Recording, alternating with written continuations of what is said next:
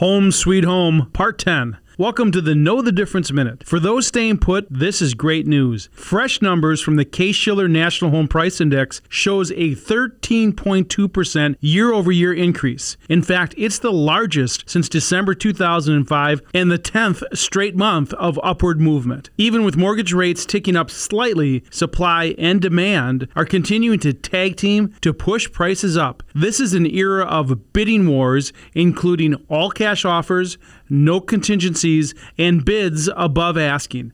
Insiders don't predict a cooling off anytime soon, especially with only 1.16 million homes on the market in April, down 20% from last year. It was assumed baby boomers downsizing would produce a larger pool of available homes, but that hasn't materialized enough to relieve the demand pressure, especially for starter homes. I'm Dave Spano from Annex Wealth Management, and that's your Know the Difference Minute.